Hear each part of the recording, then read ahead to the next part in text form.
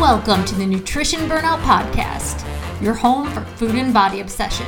I'm your host, Christy Brown, founder and creator of Intuitively Strong. Hello, my friends, and welcome to another mind-blowing episode of Nutrition Burnout. I'm really pumped for this episode here because as I am speaking, it is the Saturday of Memorial Day weekend. Oh, doggy, that one used to get me because as a former binge eater, chronic dieter, I know that vacations, weekends away, I'm from Michigan, so we go up north all the time. Going up north, it always meant binging for me. I would always try my best. I would be like, no, I'm staying on plan. I'm going to pack my meals. I'm going to make sure I bring my prepped meals and I'm going to eat this.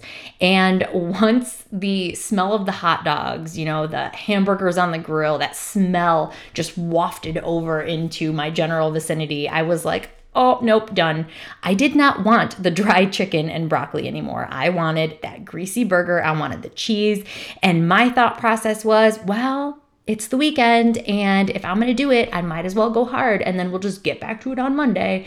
And hence the reason why vacations, weekends away, anything like a holiday was a huge trigger for me to binge. So I want to give you my top 5 ways to eat healthy, not only like before, during, but especially after you get back from your vacation, your weekend away, whatever it is, because this is going to help you tremendously because it's what you do after the binge that actually either sets you up for another binge or it sets you up for balanced eating. So that is where the key is implemented, is what you do after. So I want to just kind of put myself into your place right now because I will never forget the first time that I came back from a weekend away with my husband and we were going to Northern Michigan for a golf trip. We're huge golfers. I love to golf.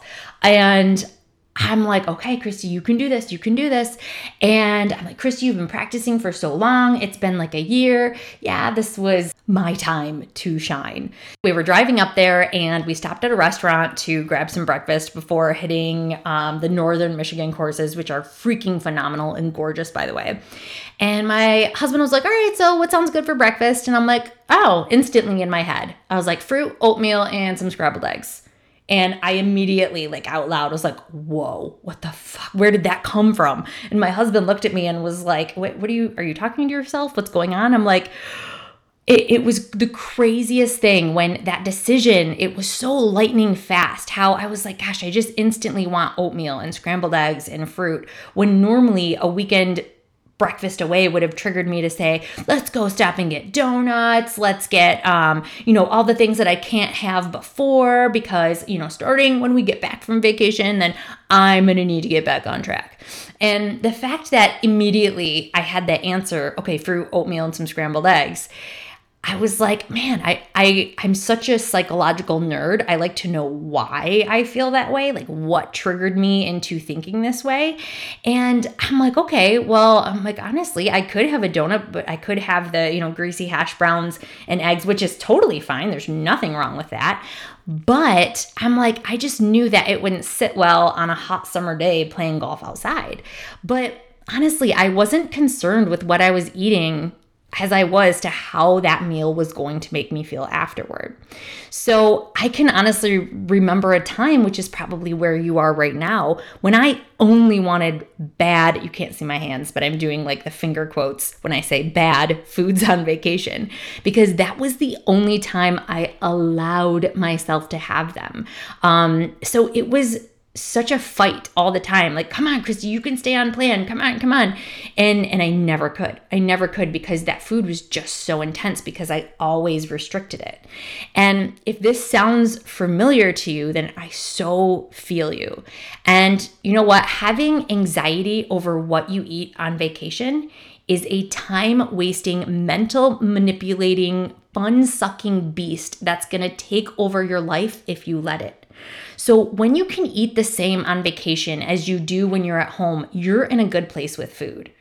And I want to tell you another scenario that happened to me as I was healing my relationship with food. And mind you, this took me about a year, maybe even 2 years in when I experienced this. So for me, I took a very slow route to intuitive eating and more balanced eating. So I just want to let you know there is no timeline, but now my clients are feeling this time frame on like a 12-week, less than 12 weeks.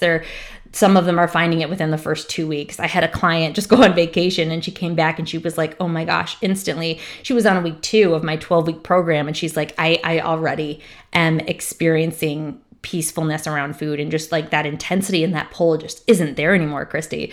And it was just incredible. So yeah, I'm telling you this now because believe me, I took the long way around this, and I have, with working with so many clients, developed kind of a really specific and structured route to go through to end binge eating and heal your relationship with food. So little off track there. But another thing that happened was back when we were going on this vacation and I was hungry and ready to eat. And so on this menu, it had this crispy chicken wrap, and I was like, ooh, this is where at first my second thought thinking came in, which is a helpful tool I use with my one-on-one clients. But your first thought is, I should get that salad with some grilled chicken because it's healthier and I'm going to be in a bathing suit later tonight when we hit the hot tub. My second thought is, get what you really want. A wrap with crispy fried chicken and tortilla chips. That sounds so satisfying. And I still had some nourishing foods in there. So I'm like, yeah. So if you see, your first thought is always your most socially ingrained thought, but your second thought is your mindset thought. It's your growth thought. It's the thought that we start planting the seeds in. And once you keep putting in those mental reps and practicing at each meal, this is what is going to set you up with the all of a sudden, oh my gosh, I want the oatmeal and fruit and scrambled eggs. Or, oh my gosh, all of a sudden, it'll just hit you because of all these mental reps that you're putting in to challenging those negative thoughts around food that, no, I can have the crispy fried chicken and tortilla chips if I want, because that sounds satisfying. I might add something to it, like pair that salad with it, because that would be awesome with it too. So the moral of the story is I ended up getting what I really wanted, and that crispy chicken wrap, that oatmeal with the fruit and scrambled eggs, all of that was so good. And to tell you the truth, I ended up getting halfway through my meal and decided that I was done because I was satisfied. You'll notice that when you're eating foods that you aren't satisfied with, you'll almost overeat them sometimes a little bit more because you're trying to find that satisfaction, but it's just not there. And what I mean by satisfaction is those foods that are like what you probably previously called bad foods, right? Like the donuts, like the crispy chicken, right? The fried chicken, like don't get those, So when you deprive yourself of those foods, it's actually only going to make your binge eating and intensity around them worse. So again, as we were leaving the restaurant, my husband was like, yeah, let's go get ice cream. And I was like, yeah, I can do that. So we pulled into the ice cream place and I was thinking about like, okay, I'm going to get my Twist-It cone with sprinkles because that's what my 2-year-old says, sprinkles. When he was 2, he used to say that. And I was like, I just wasn't feeling it. But again, my first thought was, just get it. When are you going to get ice cream again? Now's your chance. You're on vacation. Splurge, go for it. And my second thought was, Christy, you can always have ice cream later or anytime on this vacation when you are actually feeling it. So I was like, I'm not going to get the ice cream because I knew that we could always come back later. I could come back tomorrow. Ice cream's not going anywhere. I can always have more later, right? As opposed to that thought of, oh shoot, you better eat it now because your diet starts Monday, even though I wasn't feeling it. We've all been there when we've eaten something just because we thought we had to, because we thought that food was going away, even though we didn't really want it. So now here's what would have happened if I would have eaten the salad that I really didn't want for dinner. Or you can use any food, kind of scenario in that. But I know for a fact that this is how this scenario would have played out because I have done it so many times before. So this is what would have happened if I would have eaten the salad with the grilled chicken instead of the fried chicken that I actually wanted. So I would have eaten the salad, even though it didn't sound good, and I would still appear to be hungry because it never truly satisfied my appetite. The second thing that would have happened is, even though the ice cream didn't sound appealing, I would have eaten it anyway because I was so unsatisfied with my dinner. And the third thing that would have happened is then I would have felt even worse because I ate the two things I didn't really want. So because I actually, for the first time in I think decades at that point, I ate what I really wanted to. And even though it was the more, I'm just going to air quote it again, unhealthy version, I was actually more satisfied with this meal because I didn't need anything else after it. And that is the sign of satisfaction in a meal, is that you could have tons of donuts around you or ice cream or whatever and be like, I'm good. So if you're counting calories, which I do not, I still had less calories by eating the quote unquote unhealthy choice. And again, I'm not encouraging you to count calories. I'm really just trying to help you nail this point home here, that the moral of the story is when you learn to respect your body, honor your hunger, respect your fullness, and feed it what it wants and what it needs at that time, you're going to find yourself in a very healthy relationship with food. That's always fun. So here are the 5 steps to help you eat intuitively on vacation. So before, during, and after, all right? So number 1, before you even go on vacation, a weekend away, the last thing I want you to do is to restrict your food or to restrict your calories.